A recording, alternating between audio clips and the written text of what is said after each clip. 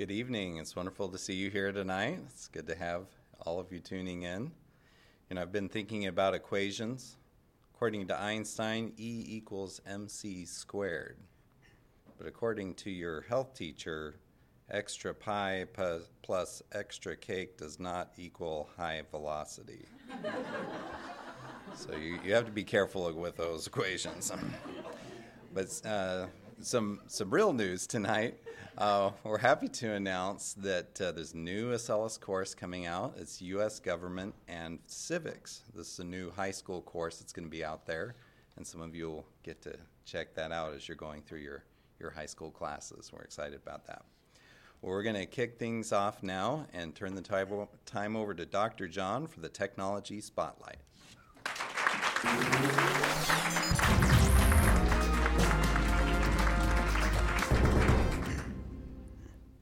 Today I want to tell you about a newly discovered species. This is a new creature that nobody's ever seen before. And they found it at the very bottom of the Marianas Trench. This is the deepest place in the ocean. It's deep enough you could take a whole, what's the tallest mountain? Mount Everest, and put it all the way down into the trench, and it would fit. At least height-wise. It's really deep. So they found this new little bug, and it's quite teeny. If you look at this picture, it looks kind of big, but it's actually quite teeny. And they were studying it to decide what they're going to name it and everything, and no one's ever seen this before. And guess what they found in it? They found a little piece of plastic. It turns out that plastic is something that we make in our factories for all kinds of things.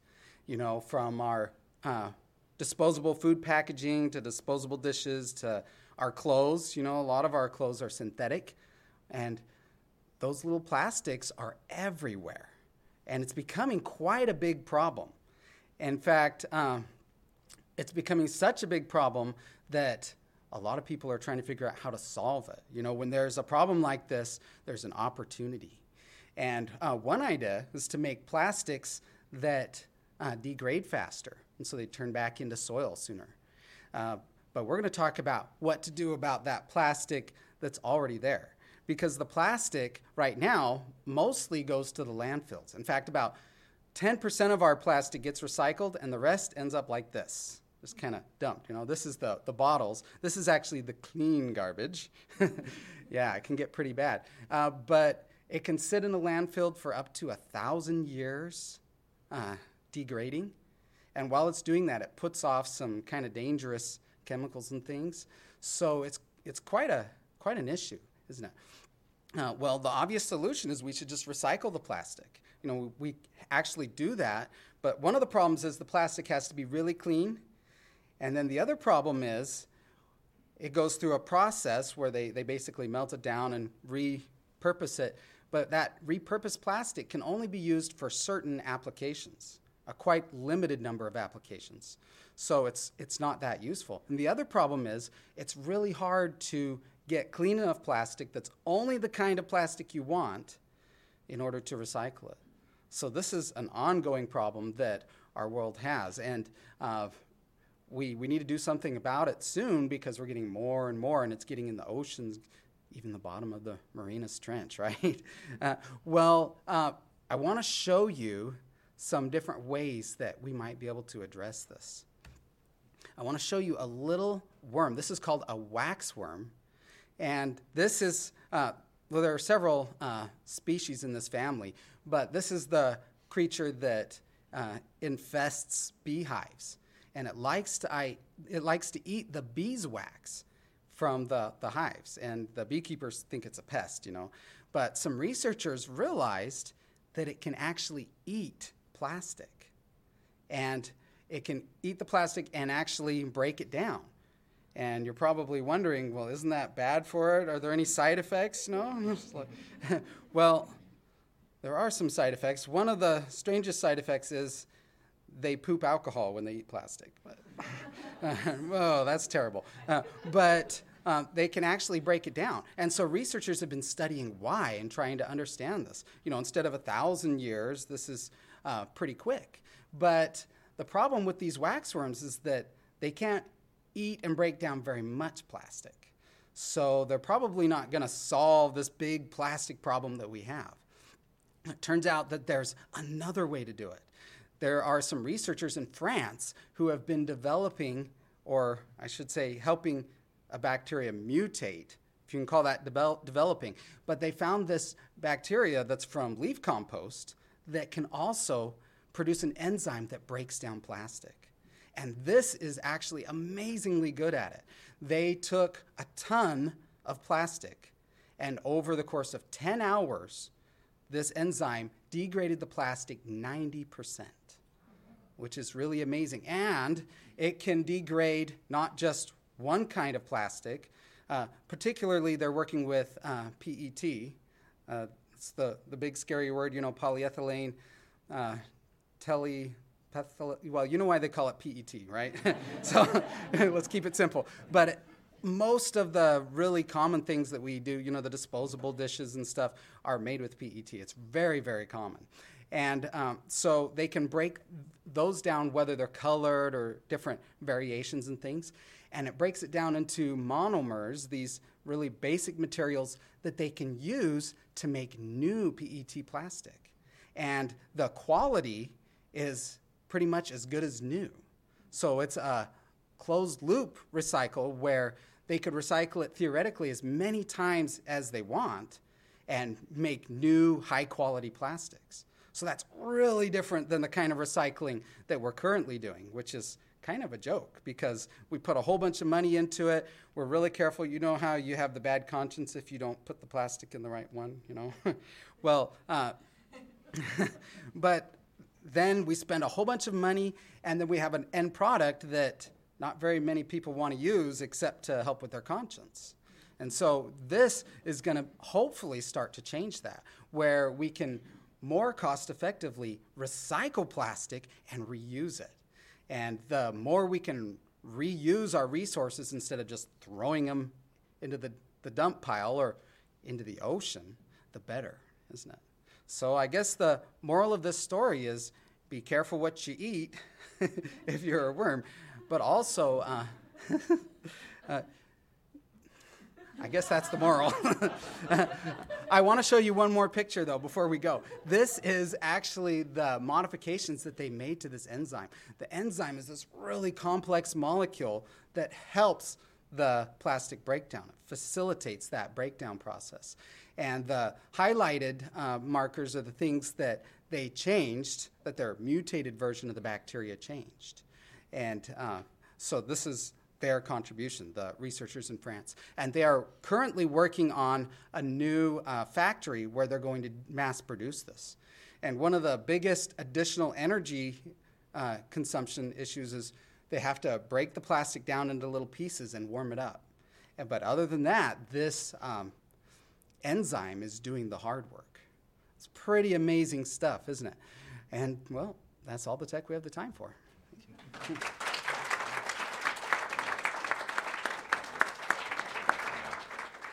Okay, and now it's time for Breakthroughs in Science with Tobias.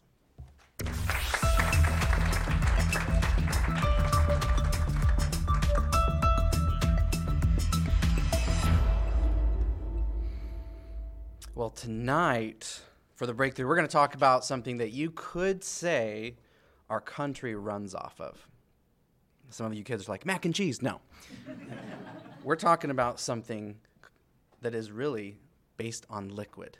And it really, you could say, runs this country. We'll talk about how that works in a bit here, but I want to talk about someone named Blaise Pascal. And this was a gentleman that was living in the 1600s, and he was researching and studying many different things. And one of the things that he did a lot of research in and was very intrigued with was water and pressure of water and of liquid. And he is famous, well, for lots of things, but one of the things that he's famous for is what they call Pascal's law.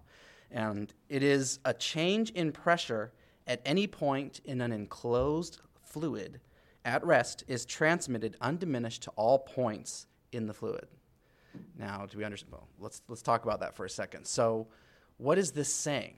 Well, first of all, one of the things that Pascal noticed with his studies was that liquid, namely water, which was the main thing he was studying, is, as he termed, incompressible.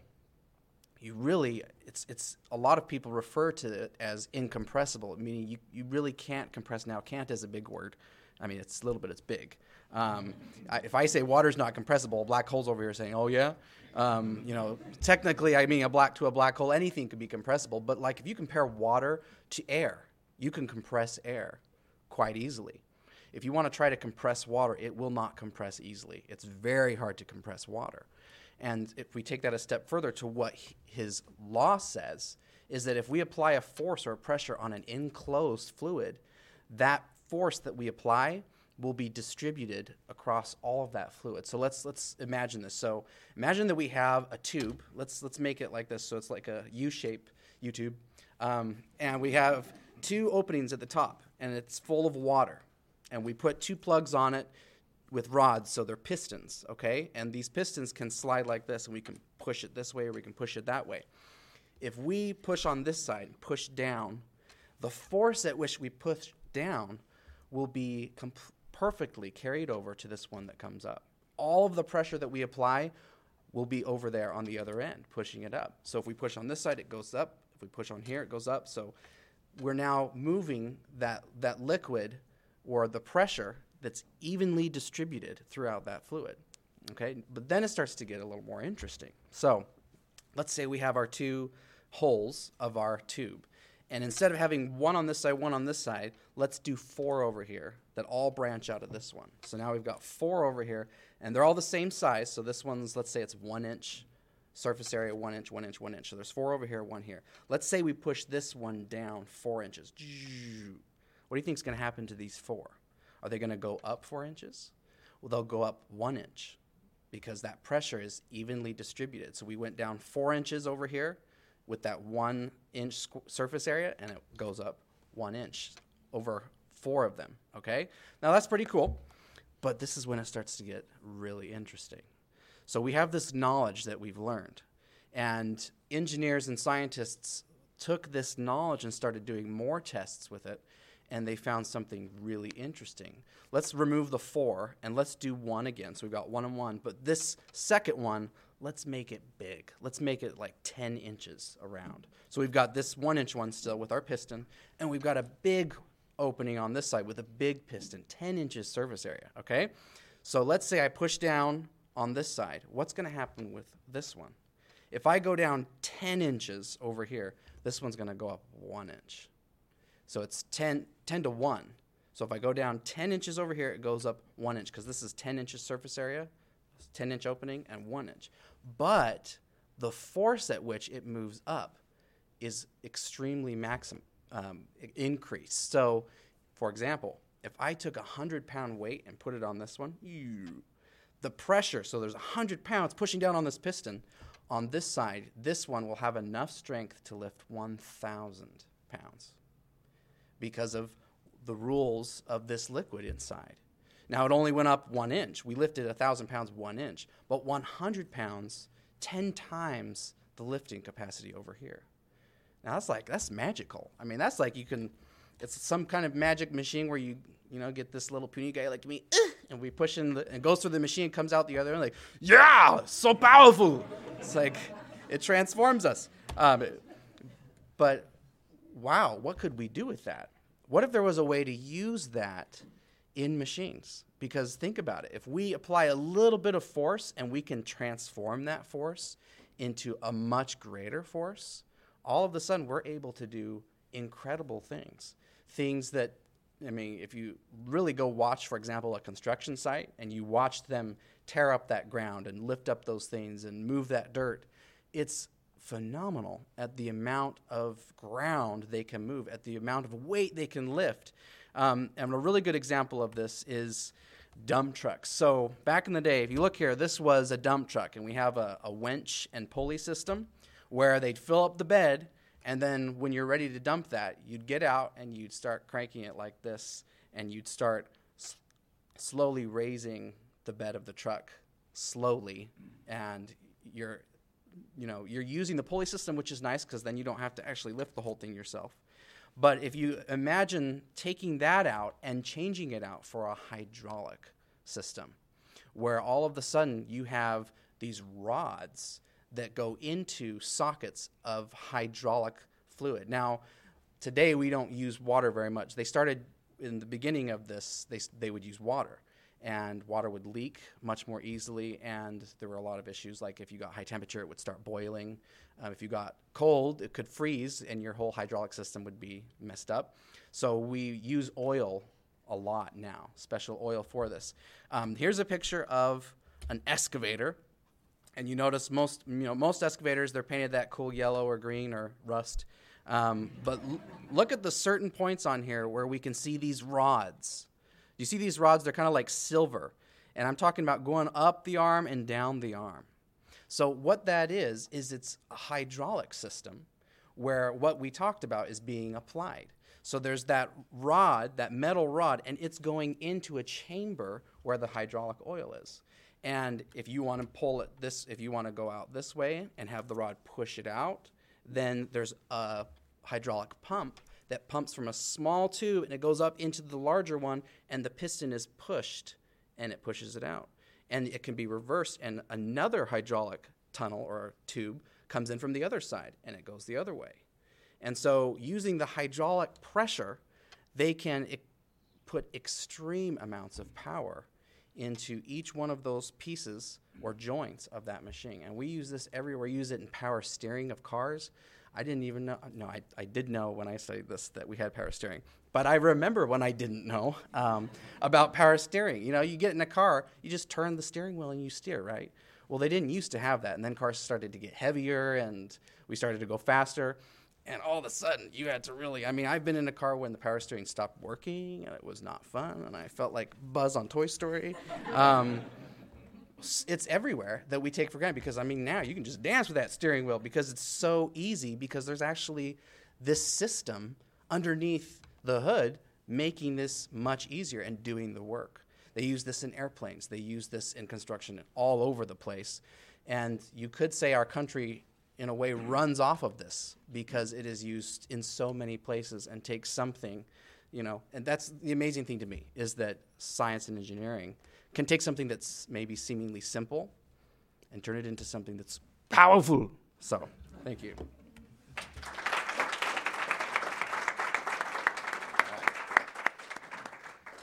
All right, and now introducing Roger Billings.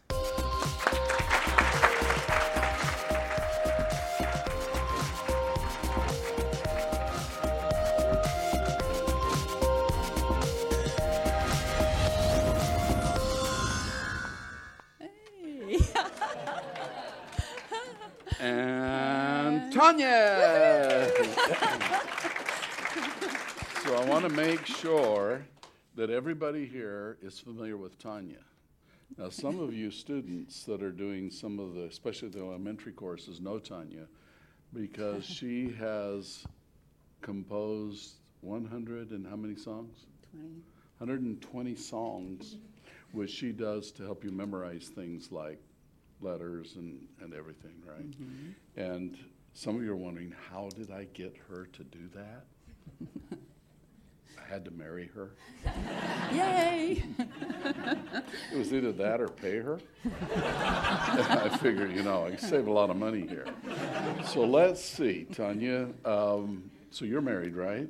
Oh, yes. Very married. Very married? Okay. That's good. And how long have you been married? Hey, 48 years. Woo! That's 40 years longer than I've been married. Oh, dear. Have we been married for 48 years? Almost 49. She's not very good at numbers. Really? 48 years. And I'm only 35. It's really amazing.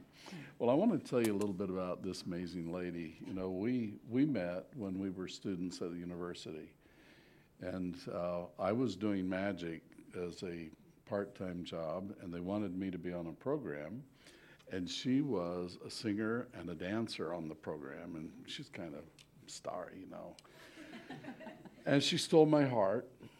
And next thing I knew, I was hopelessly in love. And that was 35 years 39, 38. 30, whoa. Anyway, it was a long, long, long time ago. 48. 48. Wow. So it's exciting to think that she would stay with me for that long. But I have all those songs for her to do, so she stayed really busy. But when we were early on in our marriage, I was giving a talk to a Rotary Club. And I invited her to go with me to the club, and she was sitting there in the front row, and I'm telling them all about all these great things, and I'm telling them about her. And then I says, there's a cute story about Tanya, and if you don't mind, I'd like to tell it to you. And it goes like this. You see, when we started out, I was a student, she was a student. We were kind of on a slim budget. We didn't have a lot of money, and so we had to really be careful what we bought and how much we spent. And one day I came home from school and I says, Tanya, we need to talk. And she says, okay. And I said, well, we're out of money. It says we're out of money. Yeah, you wrote a check at the store, but we don't have any money. And she said, no. She pulled out her purse, pulled out her checkbook and said, we got lots of money. Look at all these checks. That's quite a story. Is that a true story? It's not a true Not a story. true story. Well, it's been so long, I'm not sure if it actually happened. But the thing that's really remarkable about this woman is that she has so many kids. And then what were both their names?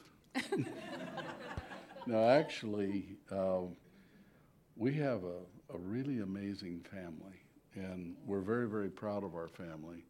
We have 10 kids. That's quite a few, and each one of them are very, very, very dear to us. And every day I try to decide which one's my favorite. But I love them so much, and many of them are very involved with us in Acellus and in the other projects we're doing.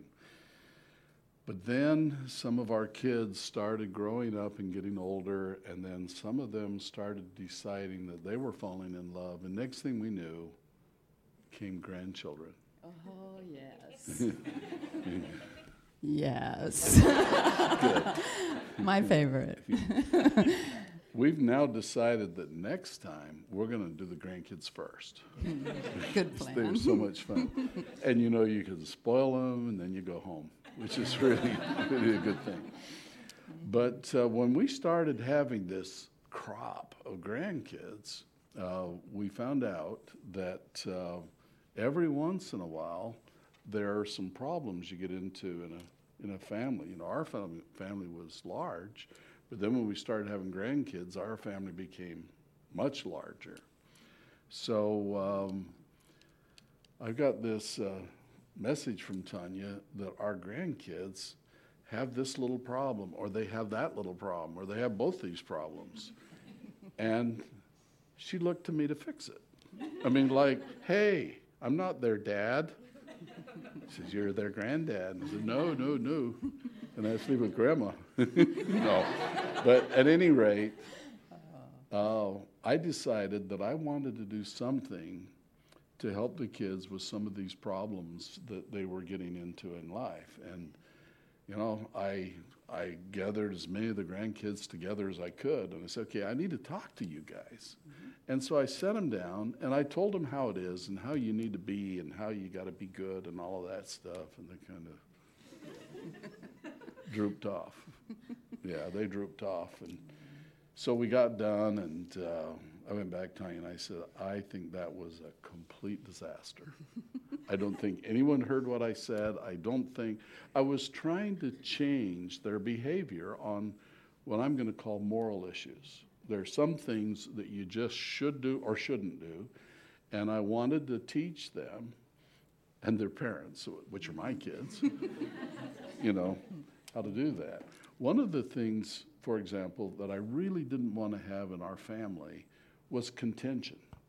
People angry, not getting along with each other. And one of the strange things about our family, which I'm very proud of, is we've stayed very close together.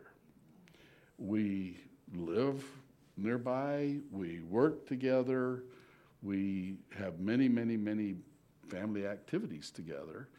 And every time one of our kids would get married, we would adopt the new one, the husband or the wife, as another one of our kids. And so we're just a very close family. And when you have a lot of very close family together, then you start having misunderstandings and contention and all sorts of things like that. And then there were problems of people not brushing their teeth. Kids got to brush their teeth, right?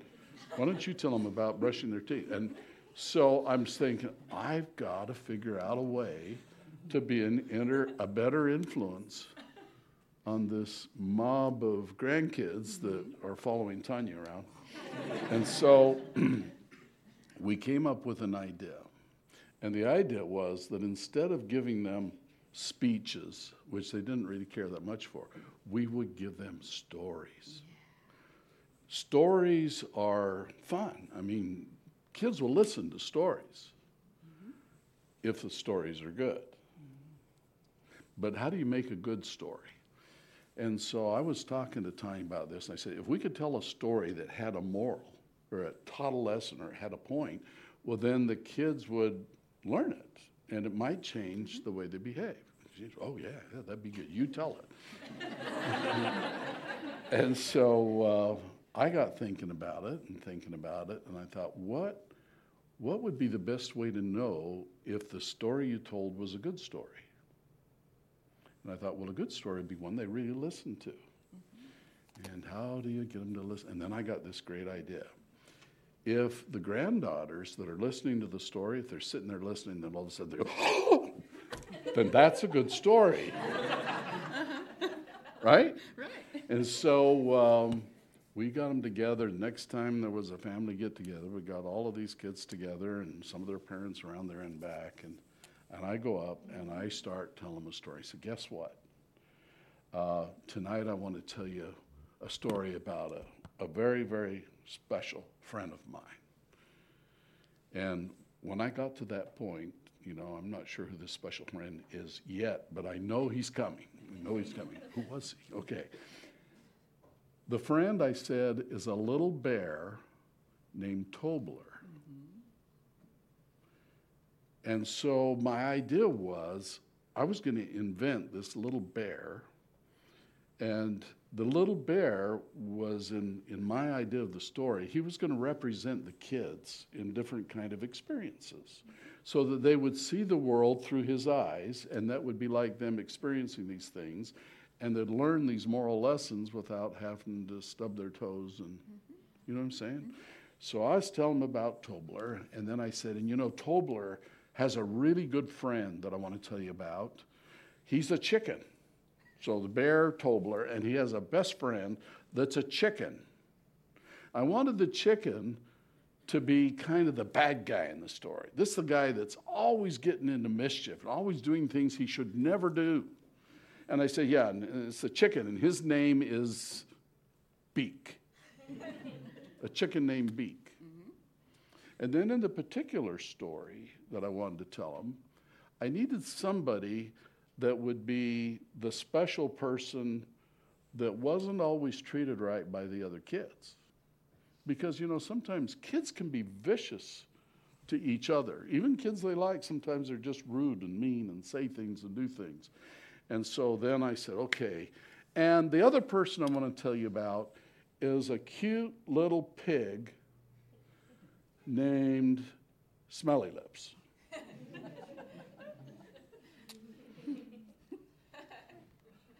Okay, well, this story went on, and I got into the story a little bit, and I wonder if, I don't know that it'd be appropriate in this forum to tell them the story about Tobler and Beak and Smelly Lips. It's probably not appropriate. It's not really a science story, but it's kind of a story with a moral. I'll tell you what, could we have you guys do me a favor?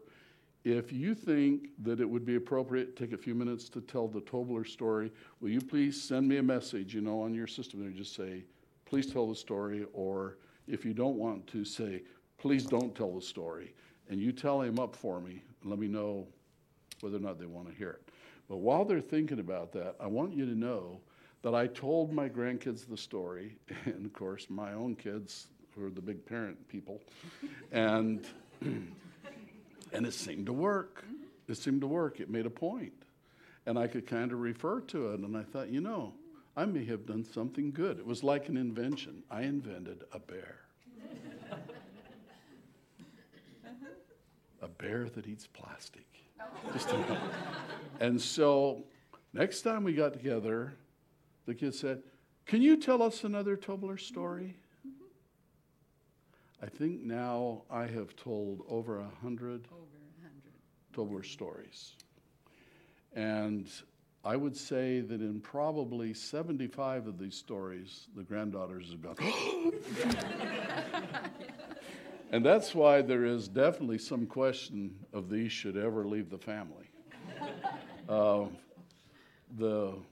of the grandkids was telling me that they think I should release my stories for anybody that wants to hear them.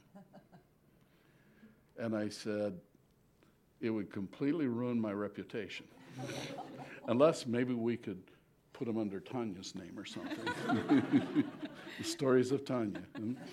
She inspired a lot of them.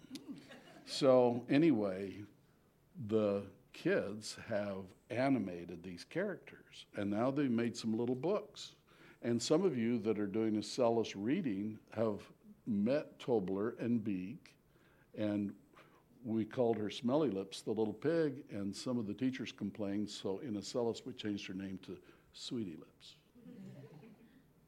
I like Smelly Lips. Fits my story better. But may I introduce you to my dear friend Tobler? Let's bring him up on the screen here. This is Tobler the bear, and he has a backpack, and inside his backpack he has a bottle of purple perfume. And this perfume has been pretty important to my story because whenever he sprays anybody with a purple perfume, it makes them feel happy. And it's neat to have something like that because in our family, whenever anybody gets a little, oh, look, see the purple perfume. Whenever they get kind of grumpy, we psst, psst, and it kind of works out. And then I would like to next show you Smelly Lips. And she's our cute little piglet friend, isn't she, darling? Yeah, and in the particular story that it all began with, Smelly Lips had a really, really bad problem with bad breath. And that's why the other kids didn't like her very much, is because she really had this problem with bad breath. And she had a problem with bad breath because you should see the stuff she eats. Right? Okay? But I saved for last this little character named Beak, the chicken. I'd like you to meet him. Okay? If you ever knew anybody that did something kind of wrong, always, it would be this guy. And so these are the characters of my stories. And so now, like I say, we have over 100 stories that go to places that maybe should not be remembered. Okay? Are we getting any feedback yet? All right, let's see what the score is right now. We now have a score of yes. Whoa! It's like 111 yes and 3 no's. Let's give them just one more minute to get in all of the voting, and then we'll decide whether or not we're going to get in the story. What do you think? Oh, I definitely think you should tell the story. But if we do, don't you think that it's going to kind of hurt our reputation? Well, it's on the edge, but I think it'd be great. Oh, I love her. Too thick or thin, huh? You know, the places we've been. When I had the privilege of going to live with Mr. Bill Lear, the father of the Learjet, we had a baby that was 1 week old, our firstborn. And Tanya and I went out and climbed in that airplane and went whooshing off to the Lear home. And when Mrs. Lear found out we had a newborn, I'm not sure she was expecting quite that much commotion in her house, but it was a wonderful experience. And so all the way through all these adventures, we've been together. When we built the world's first hydrogen home, we needed the world's first hydrogen-powered housewife. I volunteered. And we found something kind of interesting with hydrogen ovens. Everything in this home was converted to hydrogen. The lawnmower, the fireplace, the furnace, everything was all powered by hydrogen. But the oven, we were very fortunate to have the Tappan Company that makes appliances work with us on developing a special hydrogen oven. They donated the oven, we converted it to hydrogen. But when we would bake bread in a hydrogen oven, what would happen? How was it different? It was very moist. Yeah. I remember you saying it was wonderful. When you think about it, you put bread in an oven and you bake it and you get a little bit of that nice toasty crust and stuff. Well, when you burn hydrogen in the oven, the flame is making water. So you're building up all that moisture inside the oven, but it's really hot, so it's not touchy liquid wet, but it doesn't dry out the bread as much. Mm-hmm. And it's the most moist bread I've ever had. So everybody needs to live in a hydrogen house. Mm-hmm. And someday maybe we will.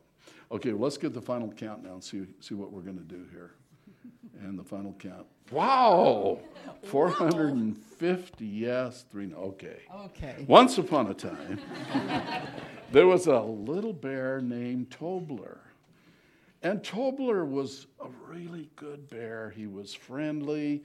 He always cared about other people. He did a lot of nice things, except sometimes when he was with his friend Beak, the chicken with the long hairy legs, that kid.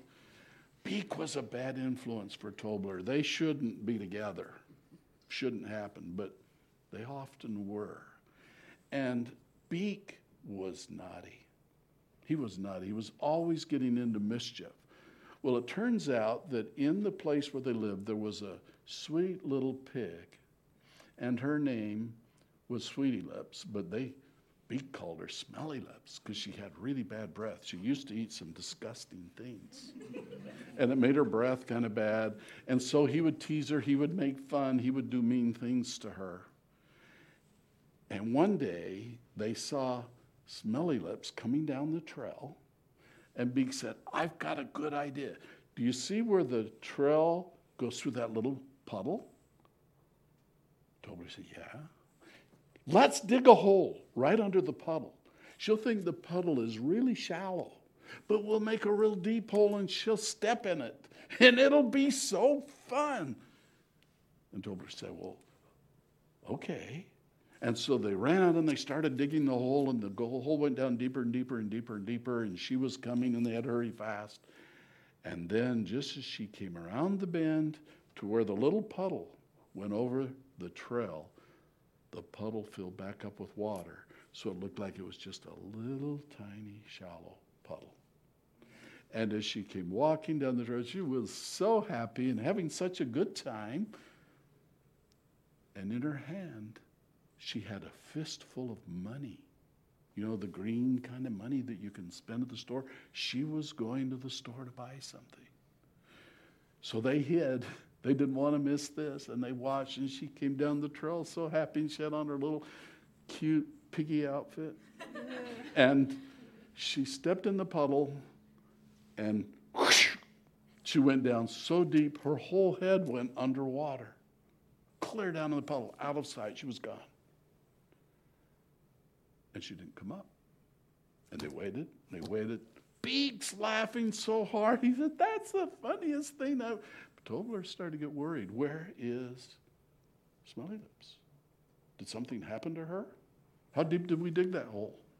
And so finally, he went up to the puddle and he reached down in and he found her and he pulled her out. And he says, what are you doing? She said, well, I just figured someone was pulling a mean trick on me, and I felt so bad I just wasn't going to get out of here for a while. I said, well, you got to get out. You got to have air. And he pulled her out, and she said, oh, I lost my money.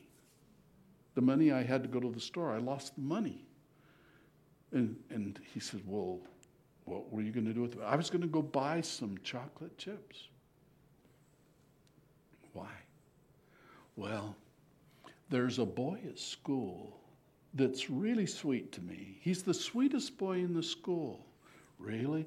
And I was going to get some chocolate chips, and then tonight I was going to bake him chocolate chip cookies and take them to him tomorrow so he'd know how much it means to me to have a good friend like him. But now I've lost my money. Now you got to understand that water was muddy.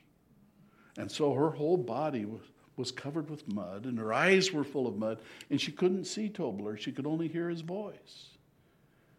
And he said to her, well, Sweetie Lips, what's the name of that really nice boy at the school? And she says, oh, he's a cute bear, and his name's Tobler.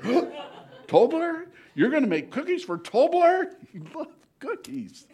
He really did. He loved cookies. And she said, yeah, but now I'm not going to be able to because I lost my money in this deep puddle. And Tobler said, oh, I've got money. I got money. He pulls it out and he gives her the money. And she said, oh, thank you. You have such a nice voice. I want to see who you are. I'm going to wipe this mud out of my eyes. He said, no. Meet you later. He was afraid she would find out who helped dig that ugly hole. Yeah, bad bear. So, the next day, Tobler could hardly wait. I am so excited, I'm so excited. School started, got there. Here comes Sweetie Lips down. She's got this nice bag. Oh, those have got to be cookies. Those are cookies. Those are my cookies. And so he waited for her to say something. She didn't say something. Finally, he went up to her and he says, Hi, Sweetie Lips. How are you today? He said, I'm fine. And he says, so, have you done anything nice for anybody today? She says, yes. What'd you do? Well, I baked chocolate chip cookies. And he said, oh, that's wonderful. Who did you bake them for? Well, actually, I baked them for you. that's good. And he says, well, here I am. And she says, well, on the way to school, something happened. What happened? She says, well, on the way to school, I got just a little bit hungry. So I ate one of the cookies. I just ate one. I ate one of the cookies. You ate one of the cookies you were going to give to me? Yeah, I know. I ate it. And he says, well, that's okay. I'm glad. Did you enjoy it? Are they good cookies? Oh, they were. It was really good. Good. So what about the rest of the cookies? And she said, I couldn't stop with one. And, well, so how many of those cookies did you eat? I ate them all. And Tobler said, I want my money back. So, the moral of the story is, when you're going around being mean to people, it's mean. It really is mean to be mean. And you know, there's fun that people have doing what I like to think of as a mean tease.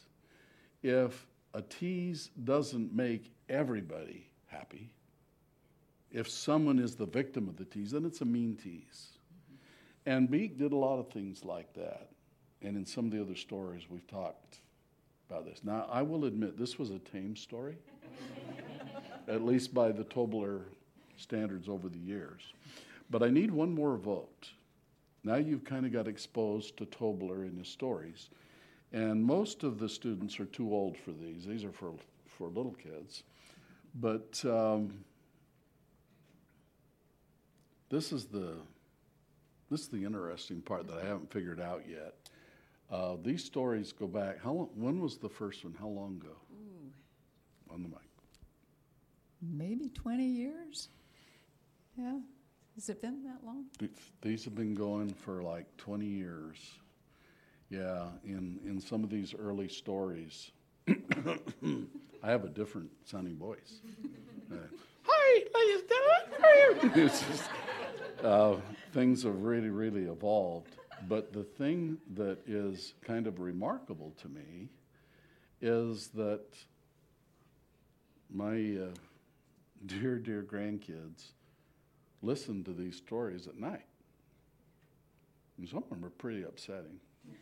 But they do. They listen to them at night. And as I go over to visit their various residences, and I hear the kids listening to these audio stories in their rooms, I think, oh my goodness.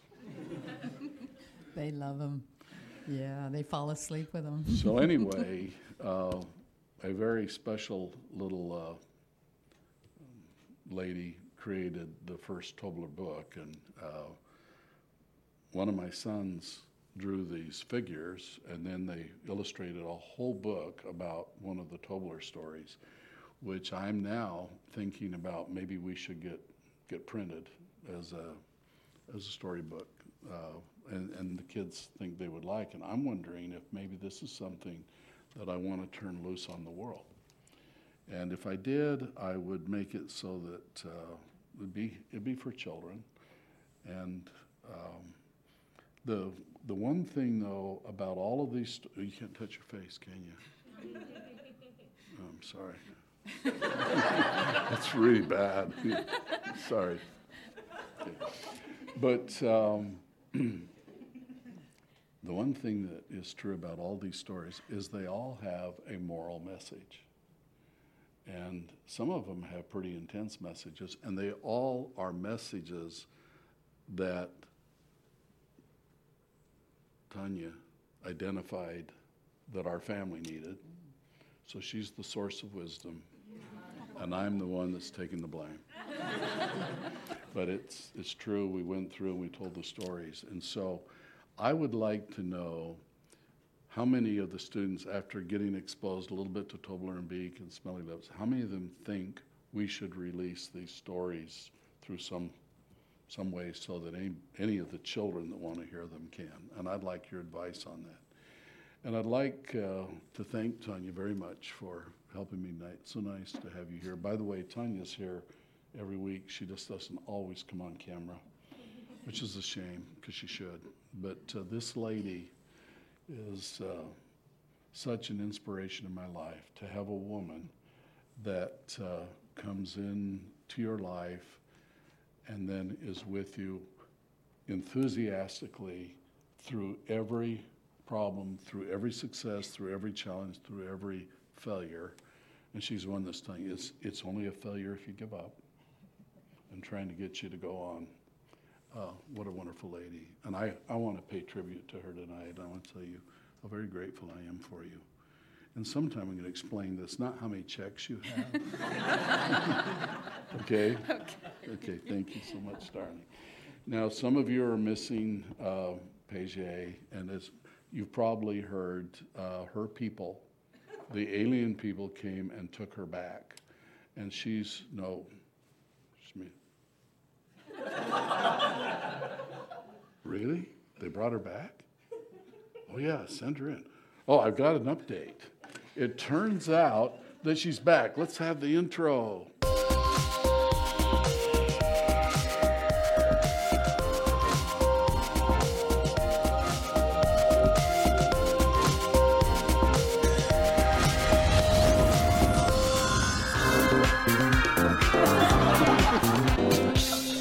And there she is.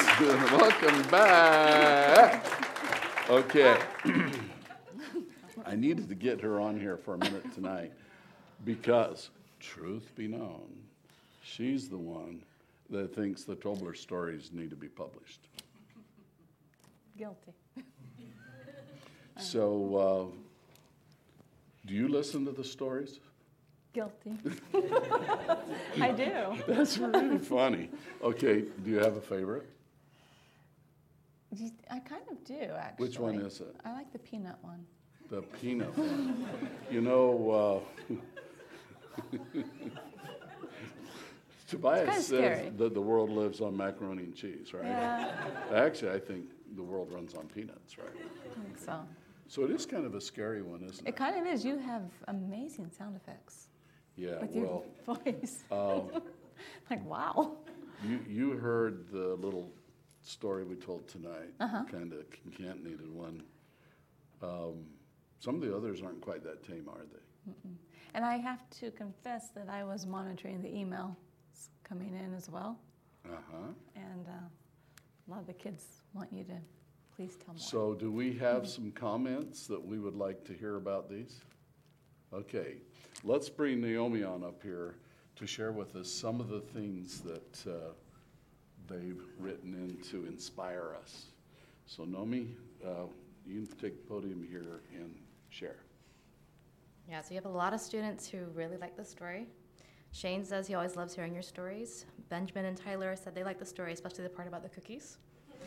Moira says she's 15, but she's not too old, and she'll never be too old for your stories. Luke says release the Toblers.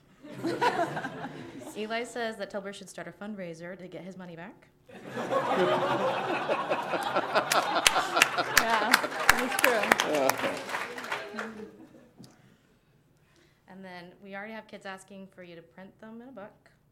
And Grayson thinks Tobler is a very good bear. And they're still pouring in as Okay, we're good. talking, so. Thank you so much, Naomi. Appreciate it. Okay. I'd like to point out that we've used Tobler in some of our reading lessons. And as a result of that, we've also made some Acellus Tobler posters. So we got a poster that we can put up here to show you.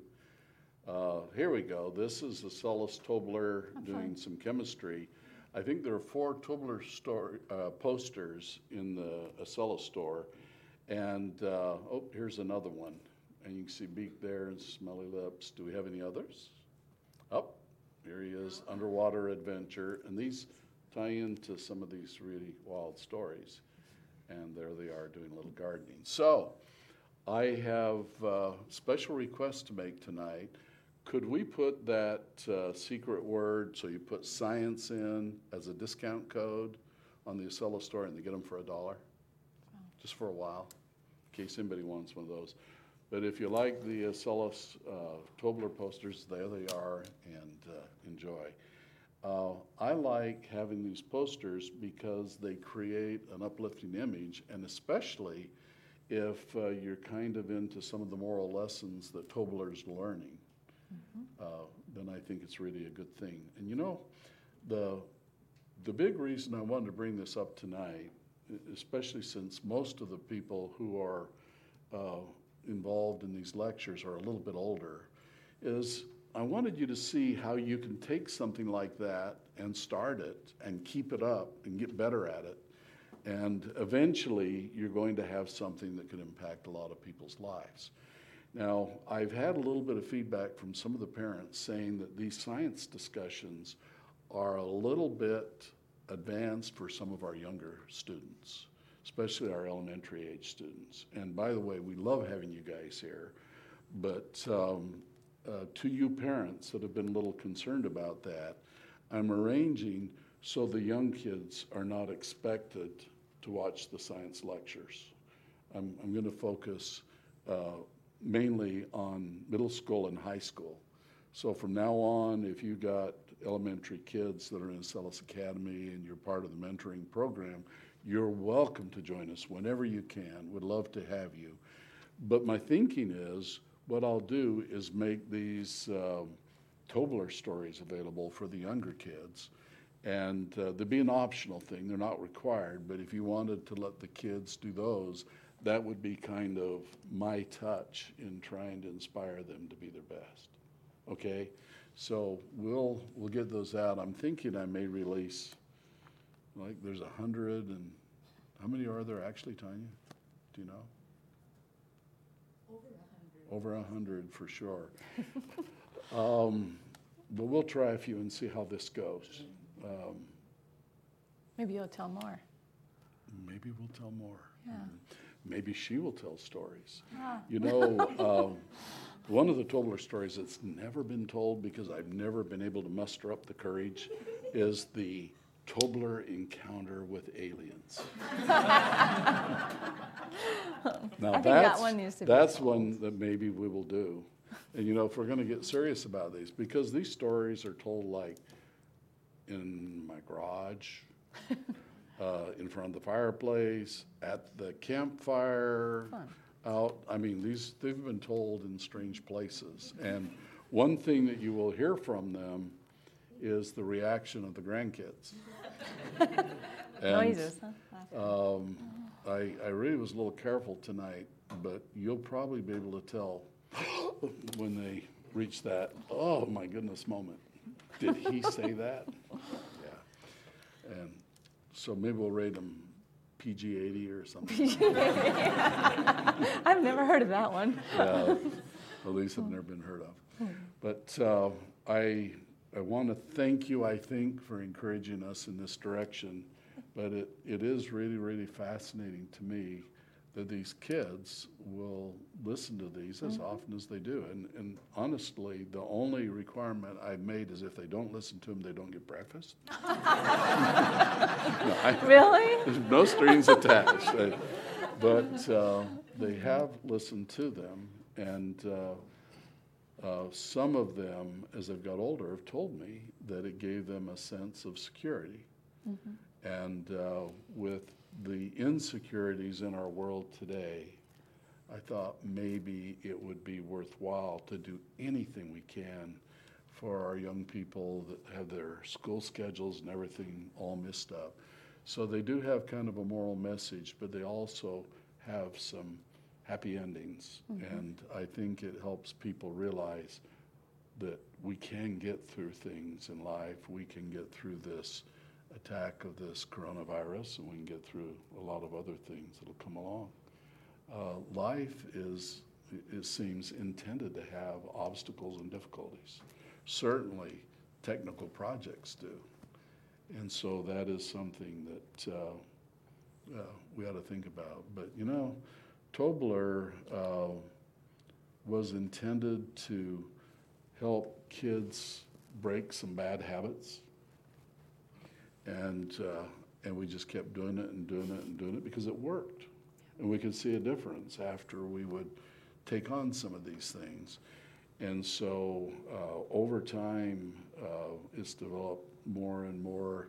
We actually ended up with a stuffed Tobler bear and a beak. and through the stories, I guess we got up to about 23 characters. And we got them all stuffed, and so we would actually have the small grandchildren take care of one of the animals until the next story. And then they'd all have to bring them back, and then we'd hand them out again. And we did that a lot of times, didn't we?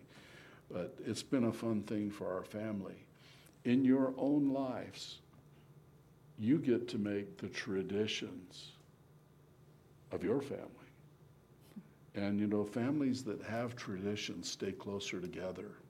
I had a friend come yesterday, a new friend. I just met him for the first time, but he's been very, very successful in his career. And he came to visit me about a project.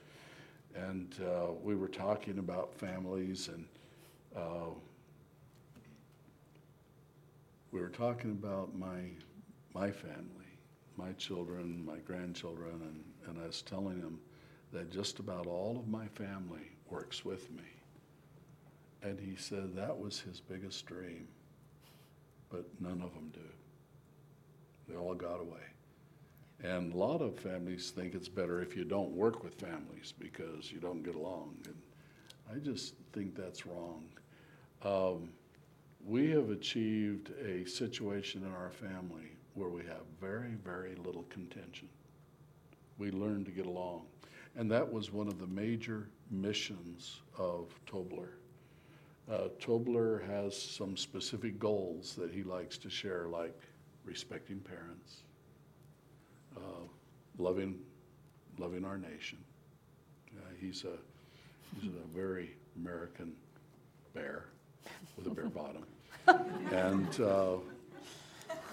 then honor, integrity, caring about others, and so that's a little tradition that we've put in our family. And 20 years from now, you're going to be able to look back and see what you did in your family for the last 20 years. And if you don't really take time to figure out what you want to accomplish and start doing it, then you won't do it. So I don't know if, should we put out the raw stories or should we do like an edit? Could we put someone else's name on it? I think they'll know it's you. Well, anyway, I hope you enjoy it, and I hope that it does inspire the best to come out of us. There's a lot of good in everyone, and we need to do everything we can to help the good come out of each other. You do. It was sure nice you made it tonight. Thank you. Actually, she's been here all the time. So all of you who are angry at her for being tardy, I wondered where I was. Like, I'm right here. you wonder where it was? It's right here. So we'll give her the last word. Well, Could we get a close-up on her for this last word? I guess they can't really be mad at you for putting out the Tobler stories if I did encourage it, which I did, because I think sometimes it's really good to be able to put ourselves in somebody else's shoes, like Tobler, and not feel attacked at the situation that's going on because it's happening to them, but we can always gain the insight of what it looks like to everyone. I think that's very powerful. Thank you for the last word, and good night. Stay happy, healthy, and good. Good night.